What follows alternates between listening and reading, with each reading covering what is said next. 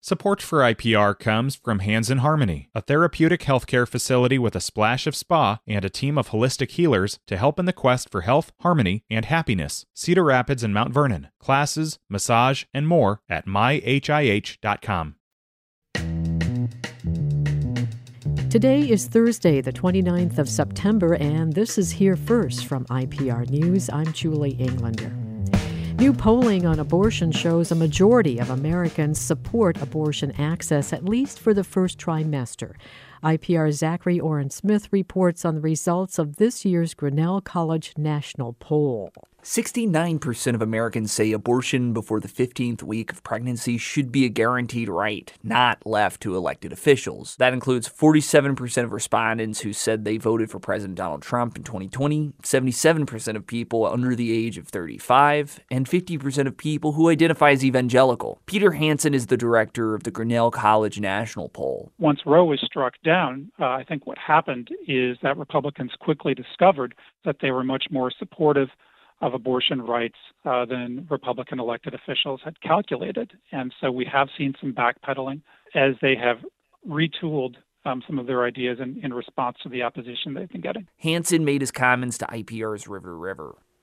Crews from Mid-American Energy left Iowa yesterday to help southern states recover from Hurricane Ian. Spokeswoman Tina Hoffman says 79 volunteers from across the state are heading to Atlanta to help Georgia Power restore service to its customers. They'll go where they're needed, and we're prepared to help with the restoration efforts. We certainly know firsthand the damage that storms can do and how important it is to restore service as quickly and as safely as possible. They'll be gone for up to 2 weeks. Just a year ago, crews from Mid-American worked in New Orleans to help restore power following Hurricane Ida. The U.S. Department of Agriculture spent over $7 billion in recent years on 2 of its largest conservation programs. But very little of that money went to climate-smart practices, according to a new report from the Environmental Working Group. Some funding went to practices that increase greenhouse gas emissions. For instance, waste storage facilities from large animal feeding operations release methane into the atmosphere. But Ryan Flickner of the Kansas Farm Bureau says that though climate-smart practices are important, practices like waste storage are essential for protecting natural resources. There is an underlying resource concern that even non-climate, quote-unquote, smart practices are still helping protect for future generations. A USDA spokesperson said the agency has since started programs and enhanced existing ones to support the adoption of climate-smart agriculture. Federal officials are reporting a drop in the number of COVID-19 hospitalizations in Iowa. As of yesterday, 175 Iowans hospitalized have tested positive for the virus. That's down from more than 200 last week. State officials say more than 2,700 positive COVID tests have been reported in the past 7 days, a significant decrease from last week's number. State officials confirmed 26 additional deaths in the past 7 days. More than 10,000 Iowans have died from the virus. According to the Centers for Disease Control, 55% of all Iowans have received their primary COVID vaccine series and first booster dose. Northwest Iowa agencies began getting 911 calls yesterday morning about a large fire at the Casey's along Highway 18 on the west side of Hull. The Hull Fire Department responded and found the roof area of the business engulfed by fire. Employees inside when the fire started and also reported an explosion that occurred inside shortly after flames and smoke were seen. All of the employees were able to safely evacuate the business and no one was injured. Can we heal the environment? In Kansas, we're working on it. Up From Dust is a podcast about how humans reshaped the world to fit urban landscapes and agricultural needs. We'll meet the people who are rolling up their sleeves to find more sustainable ways forward. Listen to Up From Dust from KCUR, part of the NPR network. If a survivor of childhood sexual abuse tells someone what happened to them, studies suggest most don't do it until well into adulthood. But many Iowans abused as children run out of time to sue their abusers at age 19. That's one of the strictest time limits in the country. Iowa Public Radio's Katerina Sestarek reports survivors and some lawmakers are working to change that. with the hope that they can protect other kids from abuse. A few months ago, Sarah finally found the right words to describe what happened to her in high school. Up until this spring, I would tell people like, oh, I had an affair with my teacher. It's like, no, you didn't.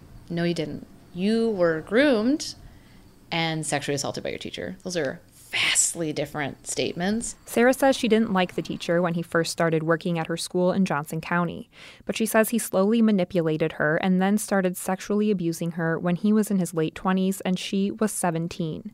It went on for nearly 2 years. So he learned a lot about me and my family and my insecurities and all these different things that he then used against me to then use his classroom as a hunting ground for assaulting children, essentially. Sarah, now in her mid-30s, confirmed that the teacher had another alleged victim after her, this time in Illinois.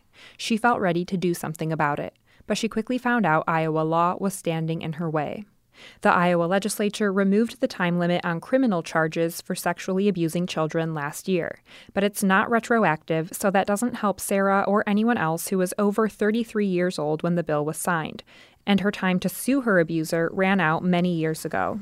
Man, it hurt, right? To be like a born resident of Iowa and see that just because I happen to live a couple hours west of somebody else, I have completely different rights, legal rights to come forward as a victim and hold somebody accountable for assaulting a child, and trying to protect other children from this person. Sarah has asked us to only use her first name because she doesn't want to jeopardize her ongoing efforts to get her abuser out of the classroom.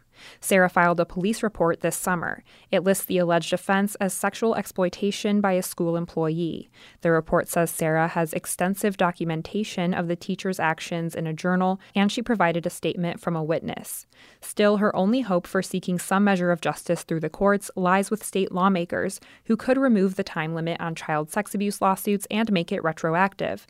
As of last year, 24 states allowed victims barred by legal time limits to file lawsuits, and 15 states got rid of the time limit entirely. I think it's important for Iowans to understand that our child sex abuse laws are the worst in the nation. That's State Senator Janet Peterson, a Democrat from Des Moines. She's filed a lot of bills that would extend or end the civil statute of limitations for child sex abuse. They shouldn't be shut out from justice by having an arbitrary deadline on when they can, seek damages of their perpetrator and institutions that covered up the crime. Peterson's bills have stalled in the legislature year after year.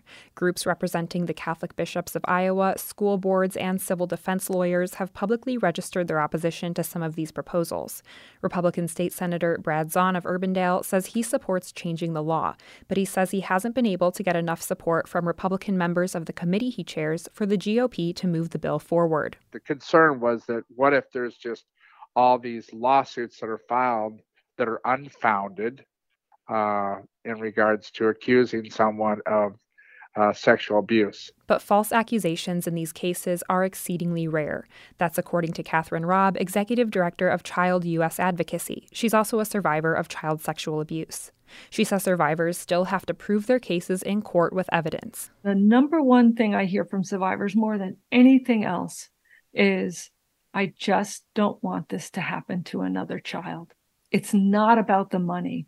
It's about accountability and protecting children now and into the future. Robb says changing the law will help expose people like the teacher who allegedly assaulted Sarah and at least one other student.